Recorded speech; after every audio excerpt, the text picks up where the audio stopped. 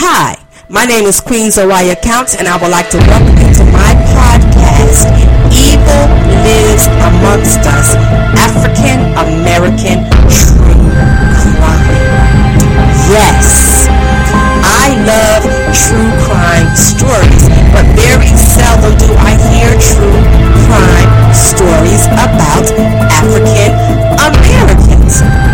So I created this podcast to share with my listeners about the true crimes that African Americans commit. So sit back, lend me your ears, and listen to some of the most horrendous crimes committed by African Americans. Hi, my name is queenoaya, and on this episode, I want to talk to you about something that is really dear to my heart. Okay? I want to talk to you about the Voodoo murders of Clementine Barnabet. They say that Clementine Barnabet was the very first African American serial killer. They say that she killed 35 people. And she did it because of voodoo. Why is it that voodoo always gotta get such a fucking bad name? Like, why? But anyway, they are saying that Clementine Barnabet practiced voodoo and that she committed these crimes, that she was a voodoo priestess, and she belonged to this church called the Church of Sacrifice, which was said to butcher its victims as part of their strange rites. And it was saying that they basically focused on several men, like they killed men. You know, like I'm not even going to say that they killed men. They killed men and their families. But because of the fact that the murders were so brutal, because the families were killed by an axe from Louisiana to Texas, and this was in the early 1900s, they were thinking that it was done by men. But it turned out to be an African American woman named Clementine Barnabet. And they're saying that she may not have had no connection to voodoo at all, but she confessed to killing the 35 people.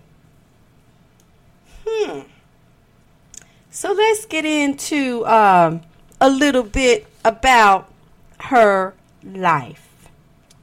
Clementine Barnabet, first of all, she is thought to be the first black female serial killer in United States history, according to One Serial Killing, a podcast that posted this on YouTube. They say that she was born in 1894 in St. Martinville, Louisiana, to Nina Porter and Raymond Barnabet. Her father was a petty thief and a sharecropper with a violent temper who was very unfaithful to his wife, and he was abusive to his entire family, which also included a son, Sephirin. They moved to Lafayette, Louisiana in 1909 and lived in a rundown part of town. Now, how she got to be in the Church of Sacrifice was that the family was involved in the church themselves. And they said that it was an equal opportunity cult church. It had an equal number of male and female members. And their belief of the church was that it was possible to obtain riches and other possessions by human sacrifice. They said that Clementine was rumored to have become a leader within the cult at the age of 17. Can you imagine at the age of 17? Age of 17. Wow. Wow.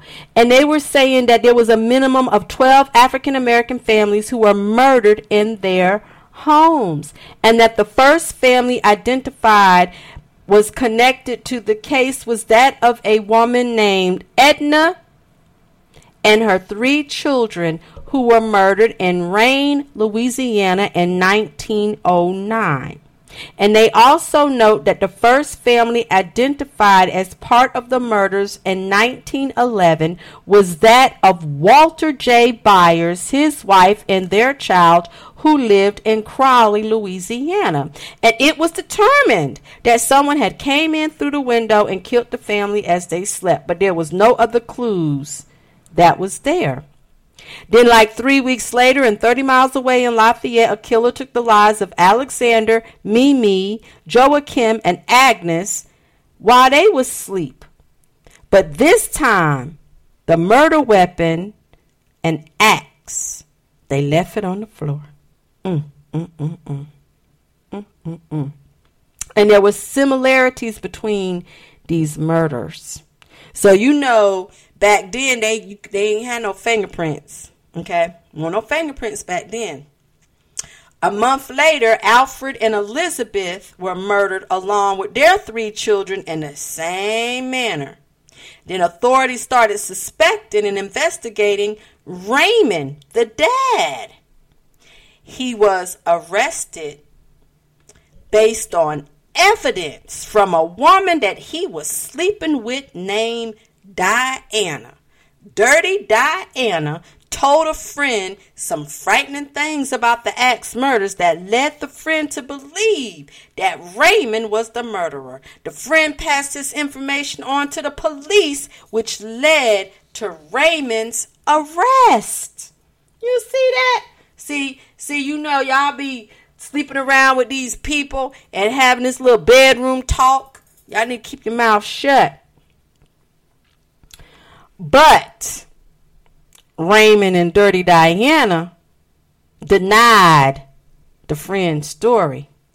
So the officers and, you know, they got frustrated, you know, and they went and started questioning his wife, Nina, and the children, Clementine and Zephyrin, and all 3 of them had no anxiety about implicating Raymond as the Axeman. And during Raymond's trial in October of 1911, he didn't take the stand. He sat behind the defense table, muttering goodbye. And he was saying, Mofatu, Mofatu, I am gone, loud enough for the jury to hear. But when Clementine took the stand to testify against her father, she swore that he came home the night of the murders with his blue shirt covered in blood and brains. She said her father bragged that he killed the whole family that night and told Clementine to wash the blood out his clothes, which she did. And Zephyrin backed up his sister's story. Nina denied seeing any bloody clothes, but testified that Raymond had threatened to kill her a month before. Raymond was found guilty, and he was sentenced to death by hanging. So now he's sitting up in jail because he done ran off at the mouth. Children done testified against him. Okay? But while he's sitting up in there, another horrific murder takes place in Lafayette, Louisiana on November 26, 1911. Norbert was shot in the head and killed, while his wife and 3 children were attacked and killed with an axe. Lafayette Parish Sheriff Louise Lacoste became suspicious of Clementine and Zephyrin Barnabet due to their bad reputations, and their neighbors described them as being filthy, shifty, degenerate. He arrested them both. Ain't that some shit? So when the sheriff, they go and they search the Barnabet house, they found a complete suit of women's clothes in Clementine's room, and it was saturated with blood, and it was covered with human brains, as well as blood on the door latch. But the brother had an alibi for the night of the Randall murders. Clementine did not, and she was taken to jail, as both the daddy and the daughter sat behind bars. Guess what happened? The axe murders continued. They kept going on and on and on. So, mother and daughter in jail. Killings still going on. Still happening. But the killings that was taking place now, the killers were leaving messages on the wall. And they were leaving messages like Human 5. And then they started getting a nickname called the Human 5 Gang. And then there were stories saying that they practice voodoo. And then they were posting pictures in the newspapers saying that voodoo horrors break out again. They had pictures, and there was rumors circulating that Clementine was the leader of the cult called the Church of Sacrifice.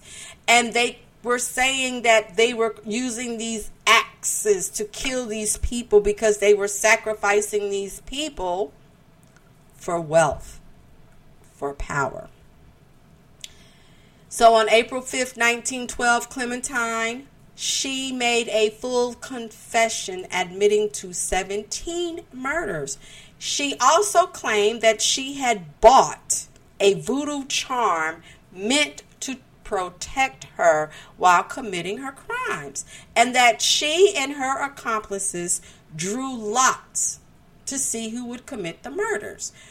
She said that they were all over the place, and her story was very inconsistent, because not only had she already implicated her father in the crimes, but when she named her accomplices, where was the people? They were nowhere to be found. And despite suspicions as to whether or not her story was true, they filed charges against Clementine on April 14, 1912. And then she went on and said, okay, I killed 35 people. But despite her retelling her story with different facts, none of them was true, she stood trial. The attorneys tried to defend her by saying that she was crazy. She was declared guilty. She was sentenced to life. She was only 19 years old. 19! July 31st, 1913, she tried to escape. Some say she was a model prisoner. She did serve 10 years. And then she was released. They said they did try to use a process to cure her, but they don't know whether or not they had used a lobotomy, because, you know, lobotomies were not performed until 10 years later during that time. And they were saying that she was the only person who was ever punished for any of the axe murders mentioned.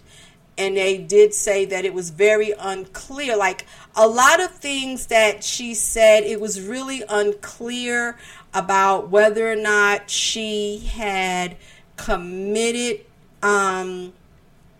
those murders, whether or not she had, had she done all of them, whatever. But it was still unclear, okay?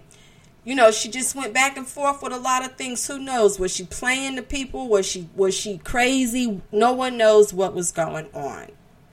But she did confess, and just by her confessing, they blamed her. Okay. Remember, back then, during that time, there was actually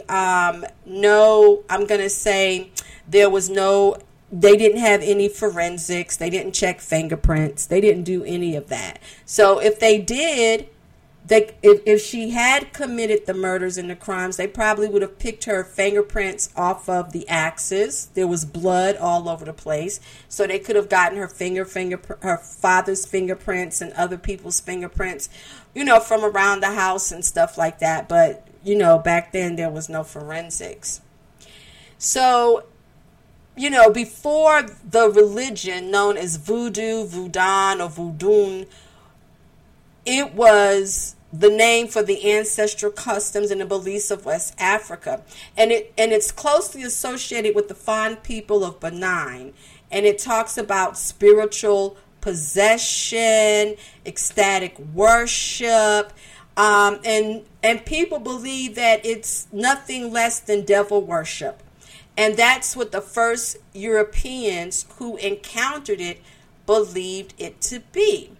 And so the first Europeans, Francophone and Lusophone, Voodoo, who viewed it, the first Europeans who viewed it, Francophone and Lusophone Voodoo, which is practiced in places like Haiti, Louisiana, and Brazil, it contained a lot of Roman Catholic elements, but they all called it devil worship.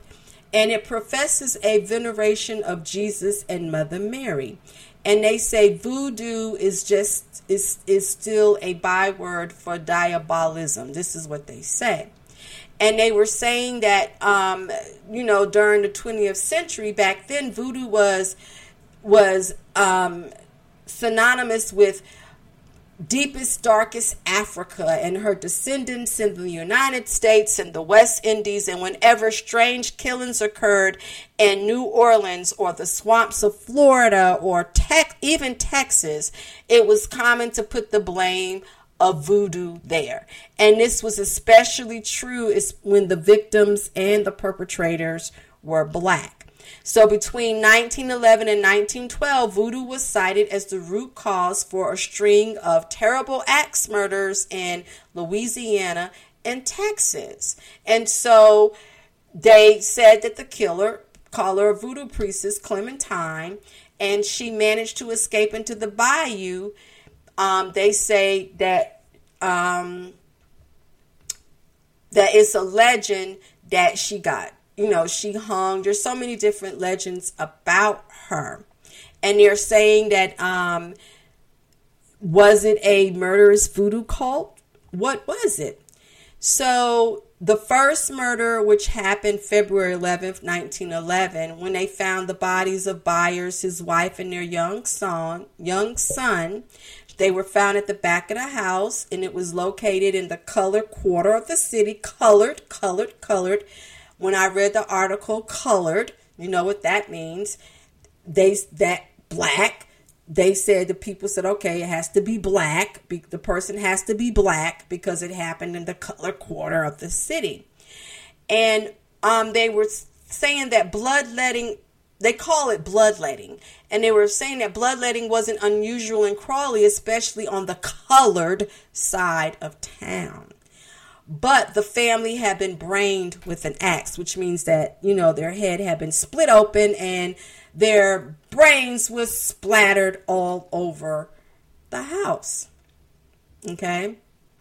2 weeks later, another family found in the kitchen. The sister, brother-in-law, murdered, found, wife, found, same thing, axe. But this time, axe was found at the foot of the bed. Newspaper article put it out again.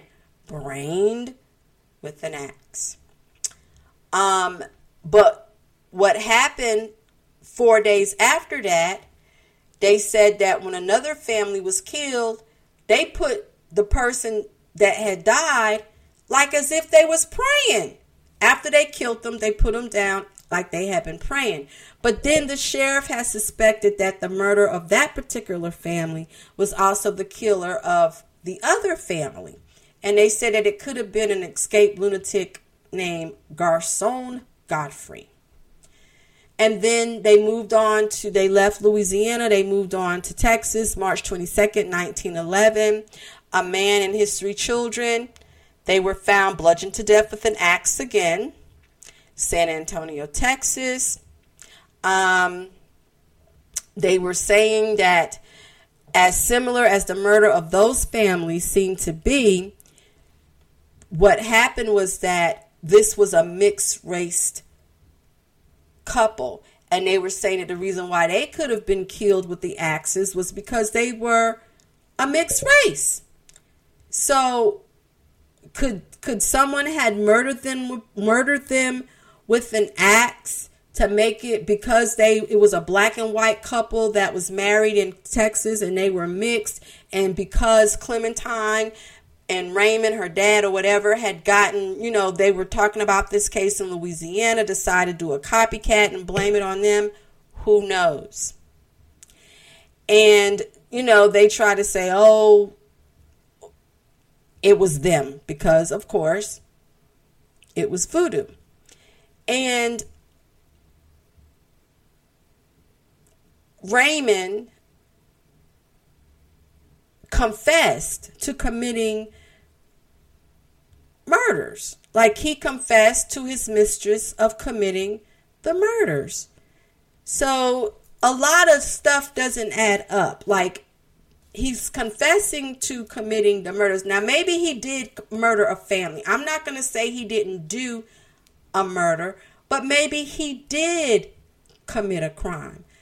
But I don't think he didn't commit all the other crimes, because while he was locked up, other people were still dying. His children testified against him. He committed to doing this crime. But other crimes kept happening. So were they copying their dad? Did it fascinate them? Were they fascinated by what happened? Who knows? But he was locked up. So how could he have committed the other murders? And they just kept happening. Same MO. Axe murders. Same thing. So when the murders kept happening, and it would happen while the people were sleeping, of course the town of Lafayette, these people were scared. Like, scared to fucking death. I mean, they were going to church, Good Hope Baptist Church. They were sleeping with weapons. They didn't know what the fuck was going on. Like, what is going on? So they started looking at other members of the Barnabet family. Like, these people, we think the whole family, something is going on with the whole family. And then when they go back and search the family's house, this is a 17-year-old. They didn't classify her as a 17-year-old girl back then. She was classified as a 17-year-old woman. Hell, you could get married when you was 12. So she was classified as a 17-year-old woman. And they found blood on her clothes, blood on her door, everything. So she gets arrested. And like I said, while she's arrested, more murders happen. These people are writing messages. They're taking biblical quotations. Psalms 9 and 12 of the King James Bible. When he maketh inquisition for blood, he remembereth them. He forgetteth not the cry of the humble.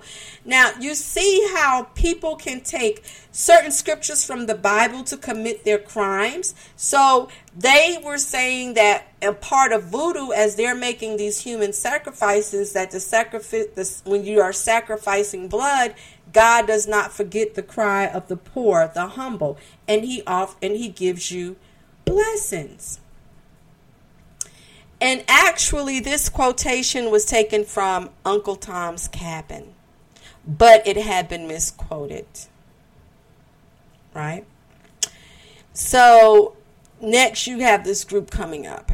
So then and it's really crazy because when I was researching this, I found this article, and it shows a picture of her, and it says Clementine Barnabet, voodoo murderess, and it says Negress Slayer indicted. Clementine Barnabet Mulatto, the self-confessed slayer of 17 Negroes.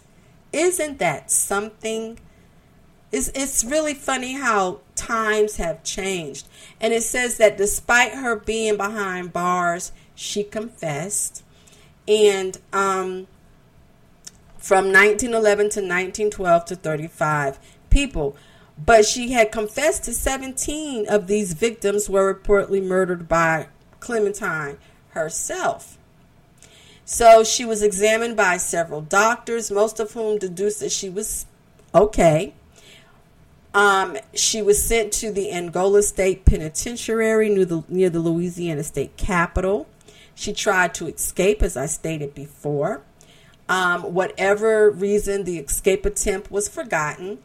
And then they gave her a job of cane cutter, which means that they gave her a job of working outside cutting sugar cane. And then 5 years after that, on August 28th, 1923, she was allowed to leave Angola due to years of good behavior. Now, what remains a mystery until just a few years ago, according to an internet user named Voodoo Gal, she said that she visited her 103-year-old great-grandmother in 1985.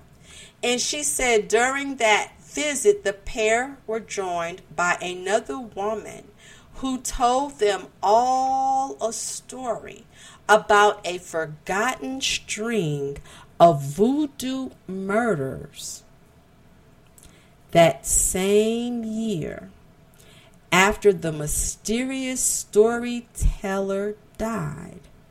Voodoo Gal and other attendees at the funeral noticed that a youthful picture of the woman matched newspaper photographs of serial killer Clementine Barnabet. Isn't that crazy? Isn't that crazy? So, like, even several years later, 1942, the gang, the church, getting into the Church of Sacrifice. As part of her confession, Clementine claimed that she belonged to a secret cult known as the Church of Sacrifice. It had the Human Five Gang. It was an evangelical church headed by a man named King Harrison. The church could be found all along the Southern Pacific Railroad. And according to Clementine's confession, Harrison encouraged his congregation to use lethal discipline against any wayward members. So if members tried to leave the church, they were ordered to kill them. And on top of all this, Clementine also told Louisiana authorities that she was a voodoo sorceress who enjoyed supernatural protection from punishment. And some people even said that Clementine was a pervert because she would caress the corpses after she killed them. But they believe that most of the murders Clementine admitted to were just copycat crimes. Yeah. And they had already suggested that a lot of these murders she didn't commit. They were committed by other people. But tragically, after her story circulated around the Southeast, many white citizens begin to suspect that their black neighbors belong to the murderous sacrifice church. And this belief led to a handful of violent encounters and false arrests. So you see how this unfolded. So you see how this unfolded, right? So how this unfolded was that the white people with their black neighbors began to, there was already racism. It was already, during that time, where they were living and whatever was going on, they were becoming afraid of the black people and what they were doing.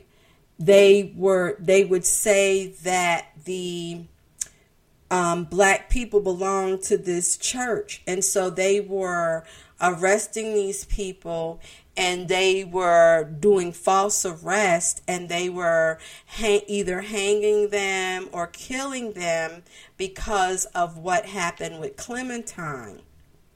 And that's really horrible, because people died and were falsely accused of things that they did not do. Period. And as history goes on, it says that it is now known that she was not the only one who committed these crimes, because, the axe murders continued even after she was thrown in jail. And it is also saying that eventually the family killings died out, but the identity of the remaining group members may never